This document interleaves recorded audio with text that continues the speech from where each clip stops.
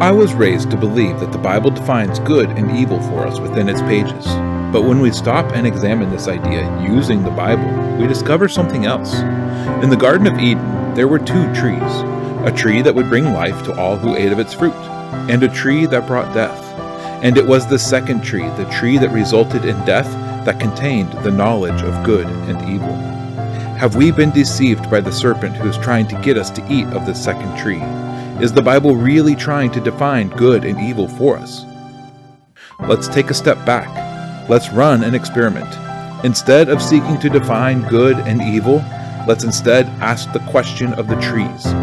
Let's attempt to define life and death, but to do so, we must first seek it out. So join us as we Derish Chai, as we seek life.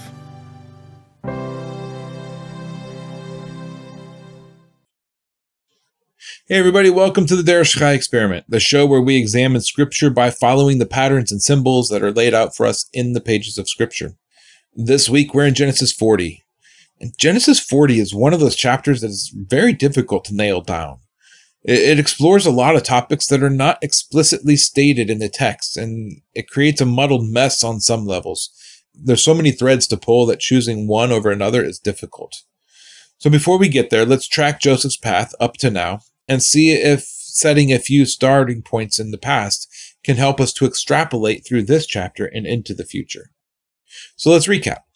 Joseph was born as the 11th son of Jacob, but the first son of Jacob's favored wife, Rachel.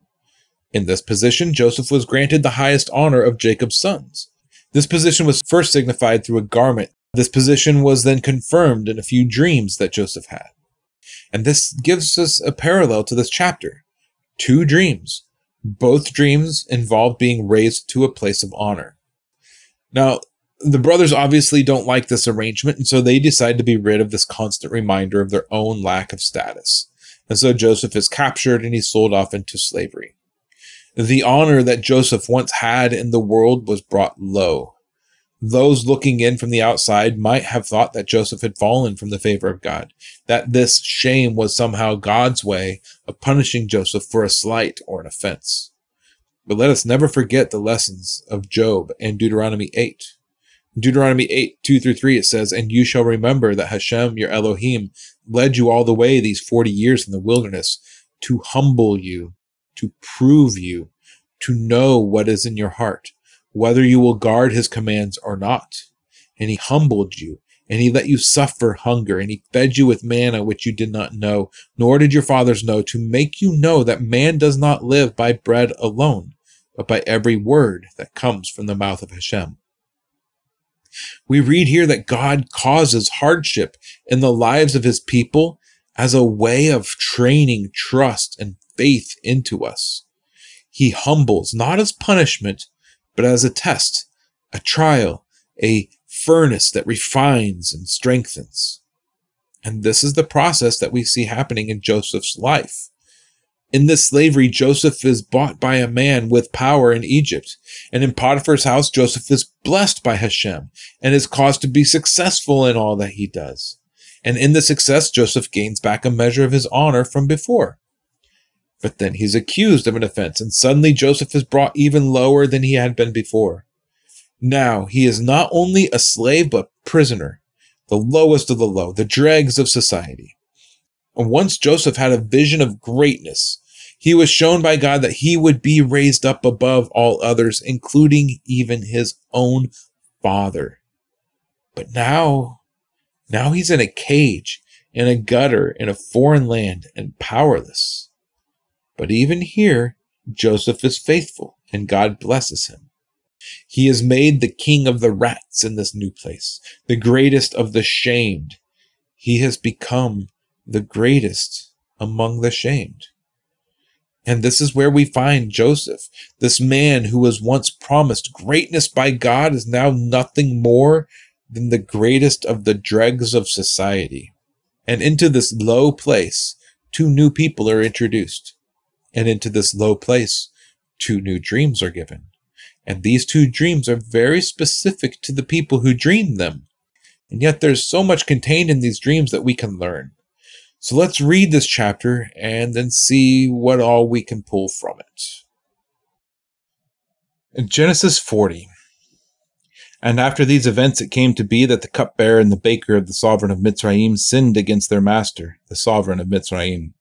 And Pharaoh was wroth with his two officers, the chief cupbearer and the chief baker. So he put them in confinement in the house of the captain of the guard, in the prison, the place where Joseph was prisoner. And the captain of the guard put Joseph in charge of them, and he served them, so they were in confinement for some time. Then the cupbearer and the baker of the sovereign of Mitzrayim, who were confined in the prison, dreamed a dream, both of them, each man's dream in one night, and each man's dream with its own interpretation. And Joseph came in to them in the morning, and looked at them, and saw that they were sad. And he asked Pharaoh's officers who were with him in confinement of his master's house, saying, Why do you look so sad today? And they said to him, We have each dreamed a dream, and there is no one to interpret it. And Joseph said to them, Do not interpretations belong to Elohim? Relate them to me, please.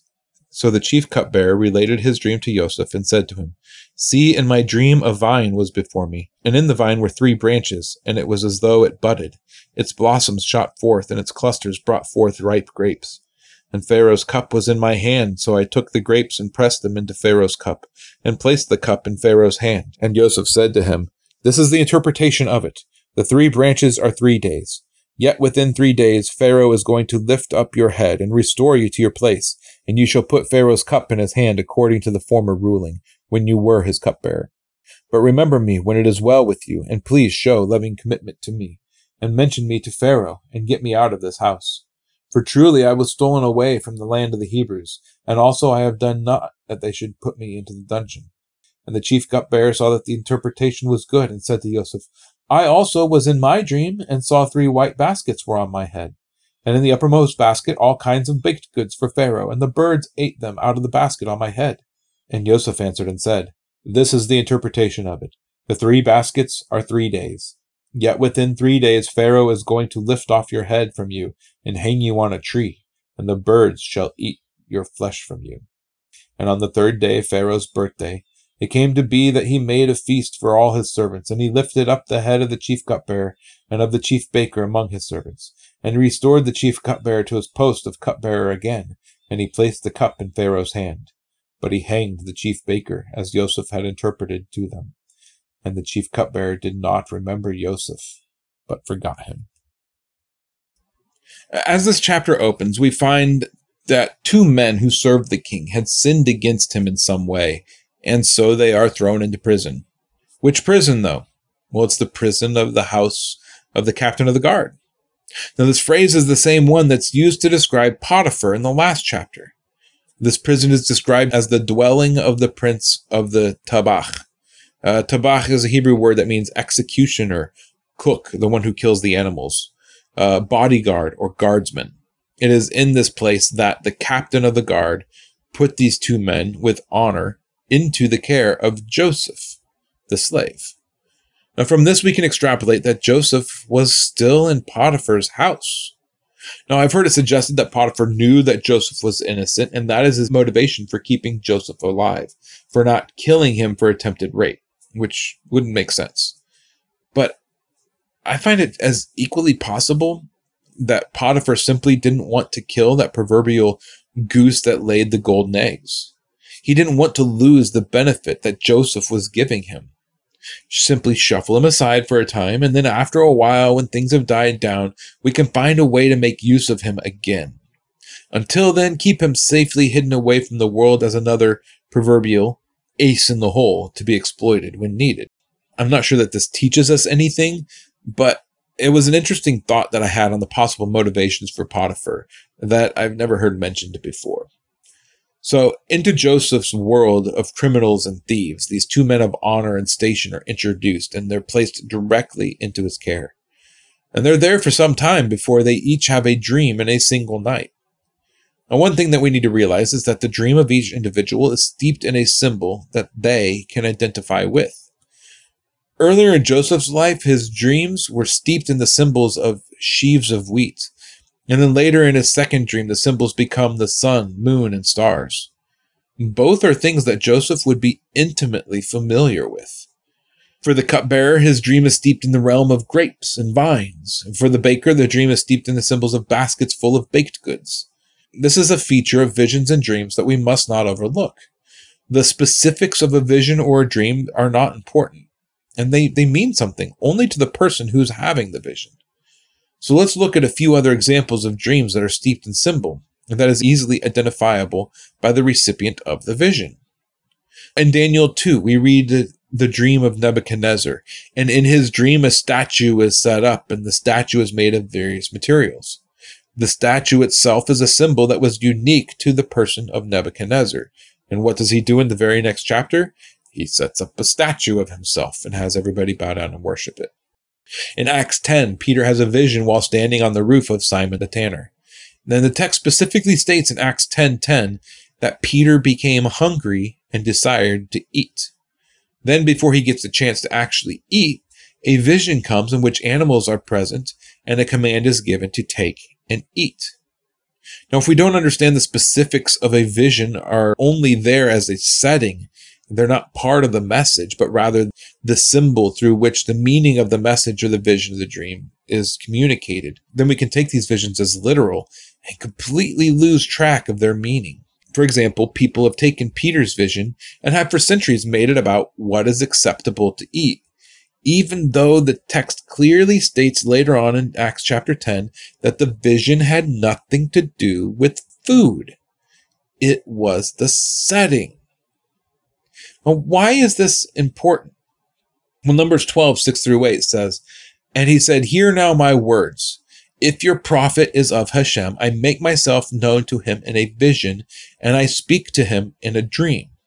Not so with my servant Moshe. He is trustworthy in all my house. I speak with him mouth to mouth and plainly, and not in riddles. And he sees the form of Hashem. So why are you not afraid to speak against my servant Moshe?'"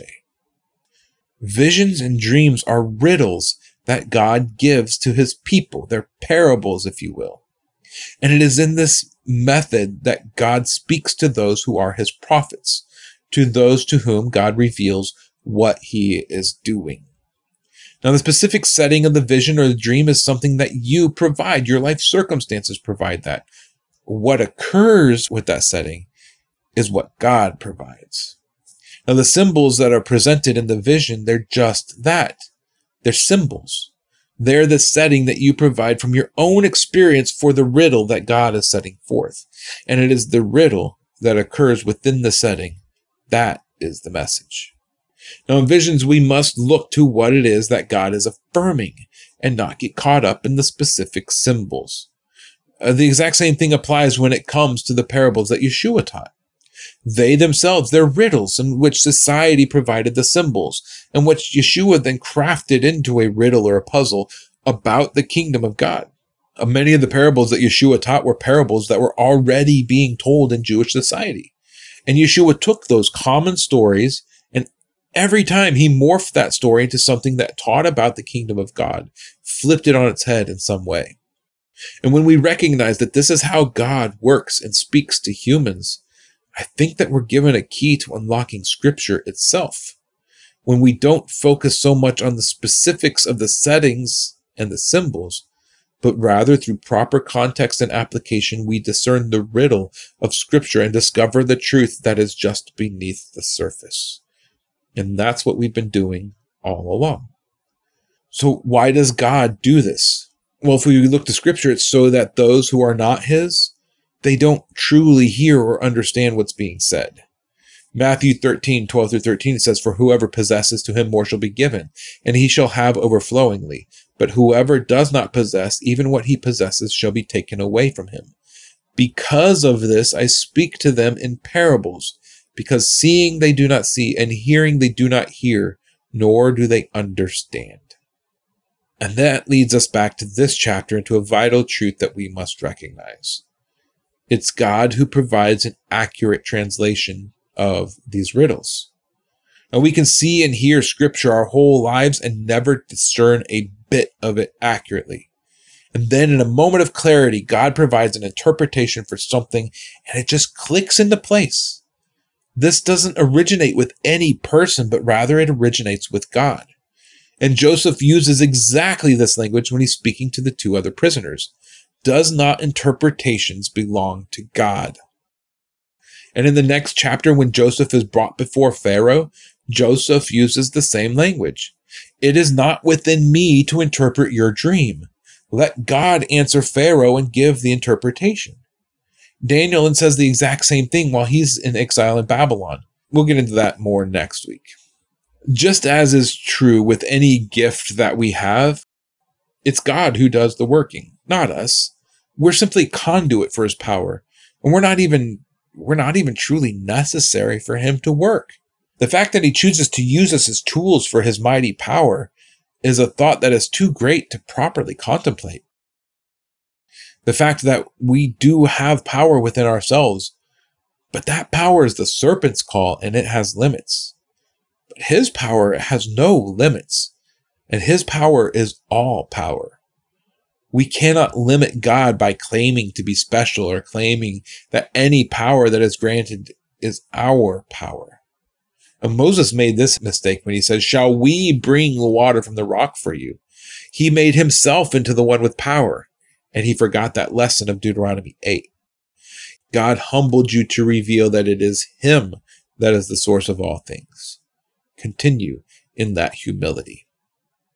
So that's simply one thing that the chapter teaches us, how to operate in the context of visions, dreams, parables, and I would contend even scripture itself.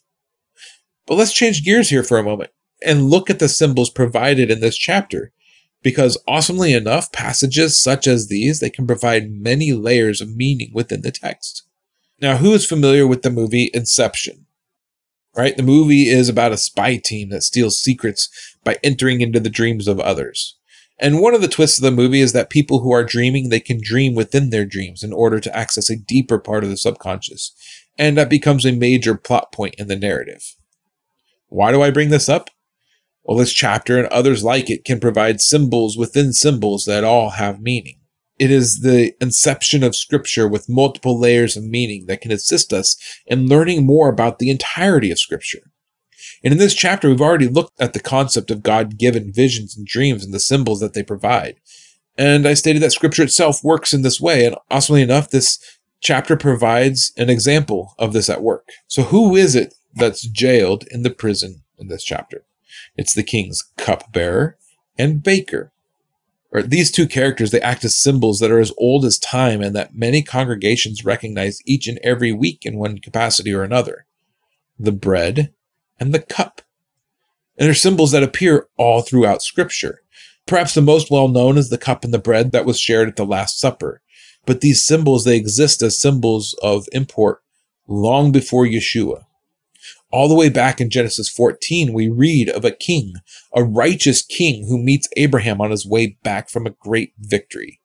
And upon meeting Abraham, the king gives Abraham two things, bread and wine. Genesis 14:18, and Melchizedek, the king of Salem, brought out bread and wine. Now he was the priest of the Most High God. Now, these symbols are something that I brought up many months ago when we went through Genesis 14, but at the time, I simply mentioned that they were important, but I didn't stop and really examine them. So let's do that now. But throughout Scripture, bread and wine, they are symbols of blessings. Lamentation 2:12 says, "Say to their mothers, where is grain and wine, as they languish like the wounded in the streets of the city, as their life is poured out in their mother's bosom." Psalm 104:14-50 says, "Causing the grass to grow for the cattle, and plants for the service of mankind, to bring forth fruit from the earth, and wine that makes glad the heart of man, oil to make his face shine, and bread which sustains man's heart." And in 2 Kings, when Sennacherib approaches Jerusalem and speaks to the people to convince them to open their gates and relieve the siege, what does he promise? In 2 Kings 18:31-33 says, "Do not listen, Hizkiyahu," or Hezekiah, "for thus says the king of Assyria, make peace with me by a present and come out to me, and let each of you eat from his own vine, and each from his own fig tree, and each of you drink the waters of his own cistern until I come. Then I shall take you away to a land like your own land, a land of grain and new wine, a land of bread and vineyards, a land of olive trees and honey, and live and do not die. But do not listen to Hezekiah when he misleads you, saying, Hashem shall deliver us. Has any of the gods of the nations at all delivered its land from the hand of the king of Syria? And finally, for my purposes today, we see God use bread and wine later in a way that parallels Deuteronomy 8 passage that we read earlier. In Deuteronomy 29, 5-6, it says, And I have led you 40 years in the wilderness. Your garments have not worn out on you, and your sandals have not worn out on your feet. You ate no bread, and you drank no wine nor strong drink, so that you might know that I am Hashem, your God.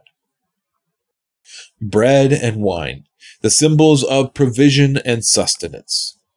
So what does it mean that Pharaoh threw his representatives of these symbols in prison, that he sent them away? Could this perhaps be a foreshadowing of things to come? The bread and the wine, they're symbols of blessing and provision and sustenance, but they're also symbols that are more specific and yet different. And this is just one symbolic understanding of bread and wine. Yeshua in the Last Supper, he gives us another symbol that we can learn from. Luke 22, 19-20 says, And he took the bread, and when he had given thanks, he broke it and gave it to them, saying, This is my body, which is given for you. Do this in remembrance of me. And likewise the cup, after they had eaten, saying, This cup that is poured out for you is the new covenant in my blood.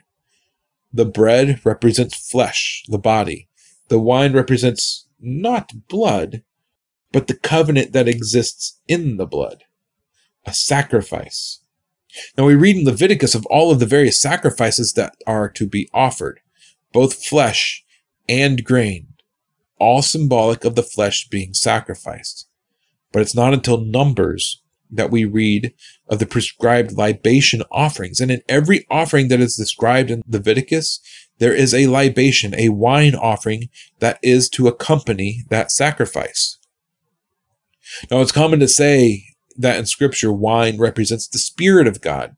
But as I examined the occurrences of the symbol of wine this week, I found that's not necessarily true.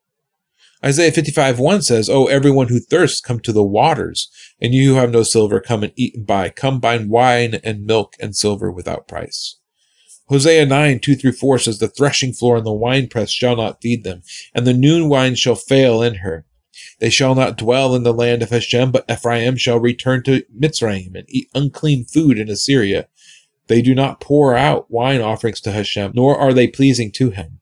Their sacrifices are like bread of mourners to them. All who eat it are defiled, for their bread is for their beings. It does not come into the house of Hashem. And one of these is a symbol of favor. The other is a symbol of disfavor. So wine is a symbol of favor, and not just favor, though. Let's look at a few more passages and see if we can define the symbol a little bit better. Jeremiah 48:32-33 says, O vine of Sibnah, I weep for you with the weeping of Yazer. Your branches have passed over the sea, and they have come to the sea of Yazer. A ravager has fallen on your summer fruit and your grape harvest. Joy and gladness have been taken away from the orchard and from the land of Moab, and I have made the wine to cease from the winepresses. No one treads with shouting. The shouting is no shouting. Revelation 6:6 says, And I heard the voice in the midst of the living creatures saying, A measure of wheat for a denarius, and 3 measures of barley for a denarius. Do not harm the oil and the wine. Hosea 14:7 Those who dwell under the shadow shall return. They shall revive like grain and blossom like the vine, and become as fragrant as the wine of Lebanon. Now, if we examine all of these passages and a couple dozen others that use wine as a symbol, we can more clearly define wine as a symbol of love, commitment, or perhaps chesed. Now, as I mentioned last week, chesed is in my mind best interpreted by the phrase, action which demonstrates loyalty to covenant. Chesed is itself a covenant word, and wine is a symbol of blessing that is given to those in covenant, or taken away when one is out of covenant as a punishment. Wine isn't necessarily a symbol of spirit. Wine seems to be a symbol of chesed, a symbol of covenant loyalty. So we're given in this chapter the symbols of the flesh and the covenant, both raised up one slated for death and the other raised up to serve the king. Now, there are a lot of applications of this if we sit and we truly ponder the implications. So first, let's look back a little bit. The last two chapters, they provide us with that contrast of Judah and Joseph that we talked about last week. We have Judah, perhaps as the bread, the flesh that betrayed covenant and was forced to uphold his end of the covenant through the deception of another. Joseph, perhaps the wine, the one loyal to the covenant throughout his oppression, the one whom God honored with chesed in response when the world cast him out. The comparison doesn't end there either. I think that this can teach us a lot about our Messiah and his death, because Yeshua told us himself that he was symbolized in both the bread and the wine. The flesh, that outward expression of that internal reality, and the blood, the life and the covenant that courses through a person. Yeshua, our Messiah, and the fullest expression of these symbols. In this story, the baker was raised up and crucified. The cupbearer was raised up and returned to service of the king. And it would only take 3 days for these symbols to be fully realized in this chapter. 3 days until the truth was revealed. And that's what we see in the death and the resurrection of Yeshua. His flesh was raised up and hung on a tree, the bread. And it took 3 days for the truth to be realized and revealed for all to see. His covenant loyalty demonstrated through his resurrection, as he was returned to life and brought back into service in the king's house. Both the bread and the wine were exemplified in this 3-day processes. 3 days in the grave, in the dungeon of the earth, the flesh going to death, the chesed, the covenant loyalty of both the Father and the Son, creating the reality in which he could be raised to life and the greatest of honors. In my mind, that's a beautiful picture of our Messiah and the process that he embodied for us. Because as we think on these even further, we too must live these symbols out in our own lives. I mean, Paul speaks of this throughout his letters. Our flesh must be raised up and hung on a tree alongside our Messiah. And this must be done so that we can truly live our lives in loyalty to the covenant. Now, one thing that might confuse us on this point is that Paul steeps his comparison using the terms of flesh and in the spirit. So it would be simple to simply interject wine as the symbol of the spirit, but it's not. Oil is the symbol of the spirit. Wine is, as Yeshua says it is that covenant that's present in his blood. His covenant loyalty, the action that he took to uphold the covenant that creates a path for the Spirit to then take over in our lives. The wine, the covenant loyalty, that is him giving up his life so that we could have the possibility of living in the Spirit. It is God's covenant loyalty, his chesed, that then bestows the Spirit upon us. The Spirit is the gift, but the chesed is the reason for the gift. So with this in mind, let's look at some of Paul's lessons on this and see if maybe we can discern them a little bit better. Romans 8:9-13. But you are not in the flesh, but in the Spirit. If indeed the Spirit of God dwells in you, and if anyone does not have the Spirit of Messiah, this one is not his. And if Messiah is in you, the body is truly dead on account of sin. But the Spirit is life on account of righteousness. And if the Spirit of him who raised Yeshua from the dead dwells in you, he who raised Messiah from the dead shall also give life to your mortal bodies, through his Spirit dwelling in you. So then, brothers, we are not debtors to the flesh, not to live according to the flesh.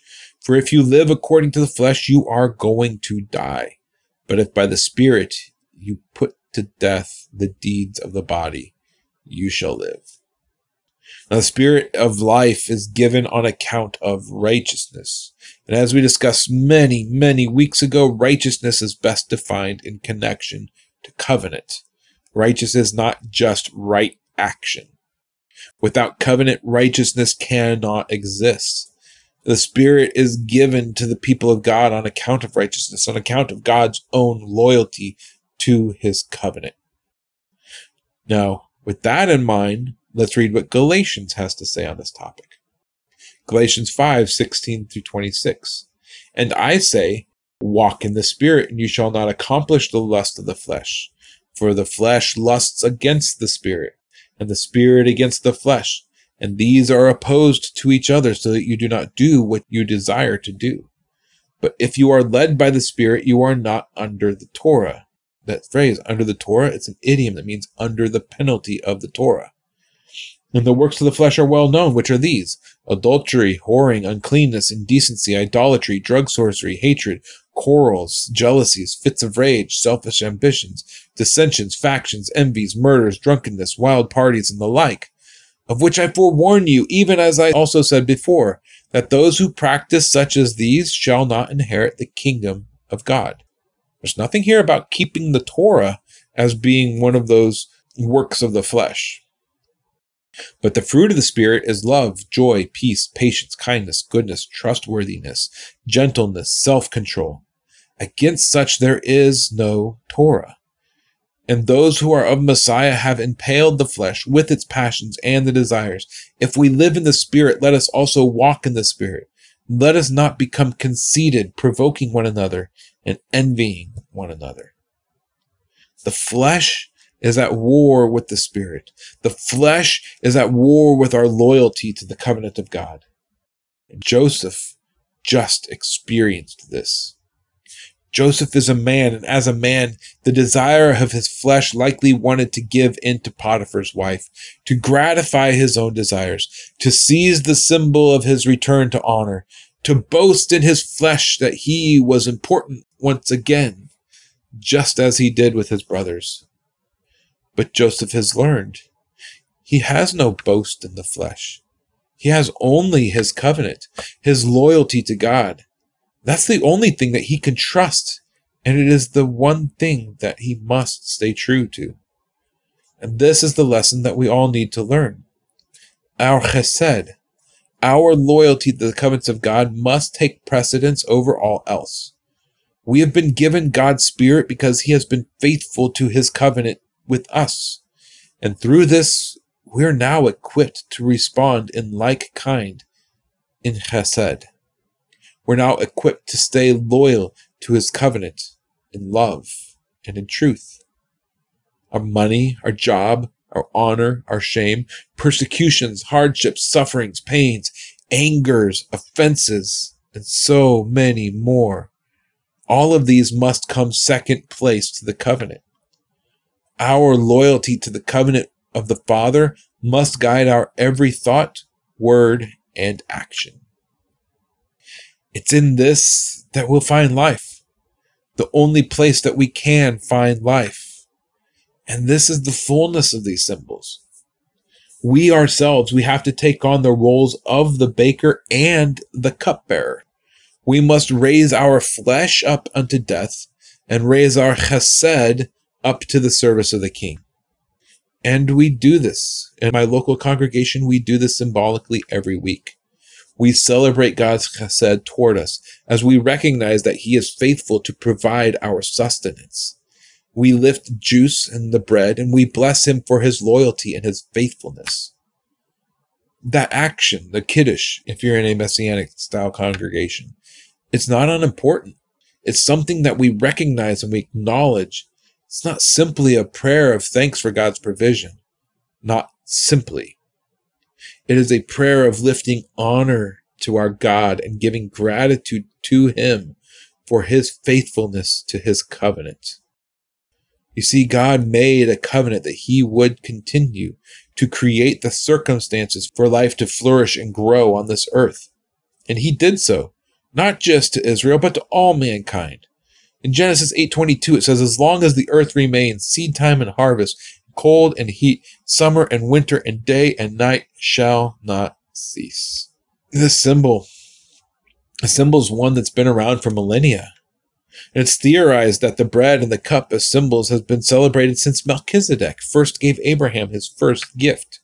And it's one that occurred in Jewish houses in Second Temple period daily or doubly or even quadruply on feast days. And it is this that Yeshua said we should use as the symbol by which to remember him. In the past, in my congregation, we make it a point to make it clear that when we lift the bread and the cup, we're not partaking in communion. And it's true. We're not partaking in the sacrament of communion as it's been codified or become known in the church. Communion is its own thing in its own time. But that's not what Yeshua was thinking of when he declared that we should lift the cup and the bread in remembrance of him. I believe he was simply looking at the symbols that are present and celebrated in the people of God.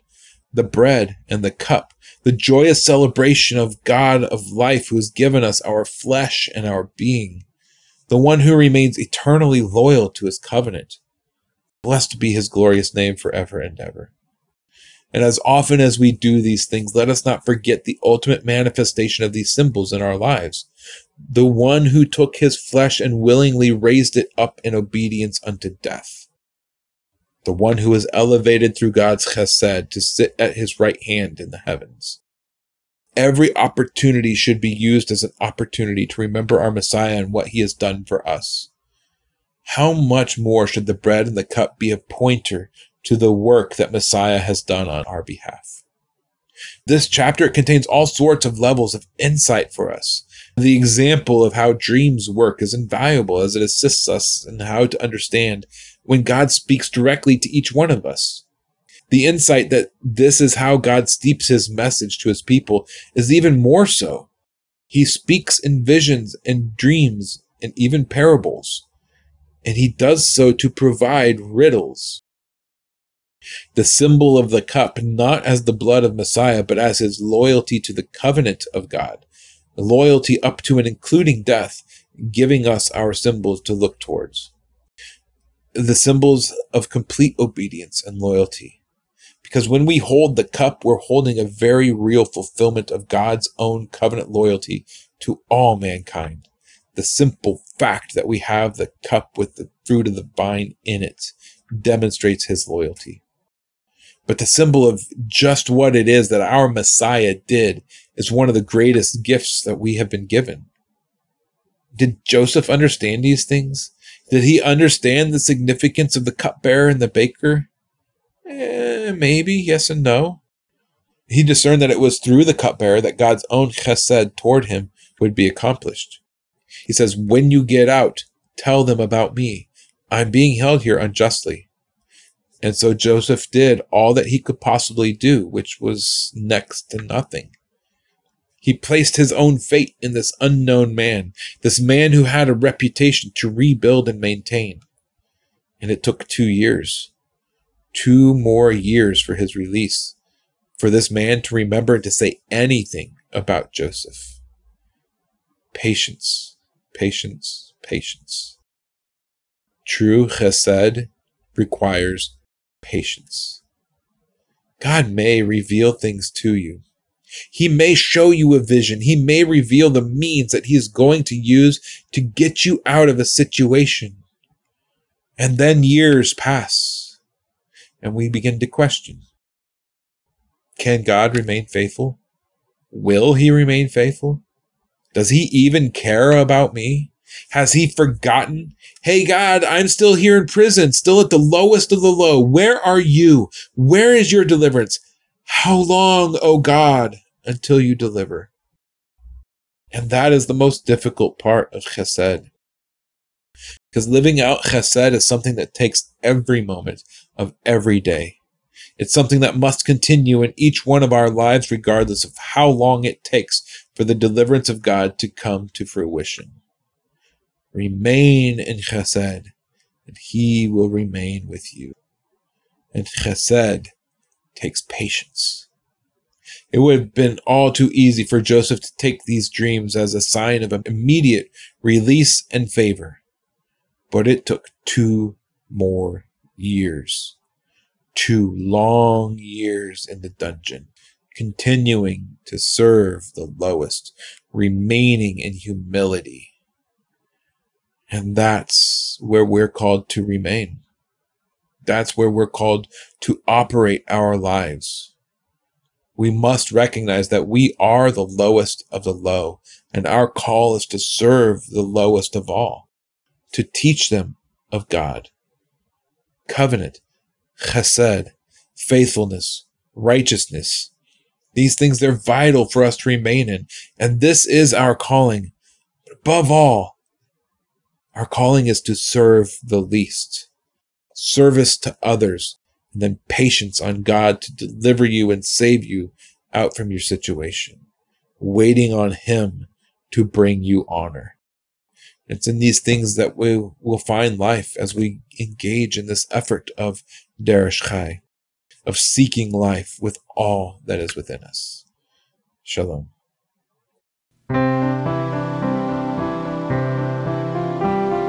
Thank you for tuning in to Derish Chai. If this content has blessed you and you would like more, please consider subscribing, liking, commenting, and sharing with others. To find out more about what we do and to support this ministry, head over to seeklifesc.com. That's seeklifesc.com. We'll see you again next time as we Derish Chai, as we seek life. Shalom.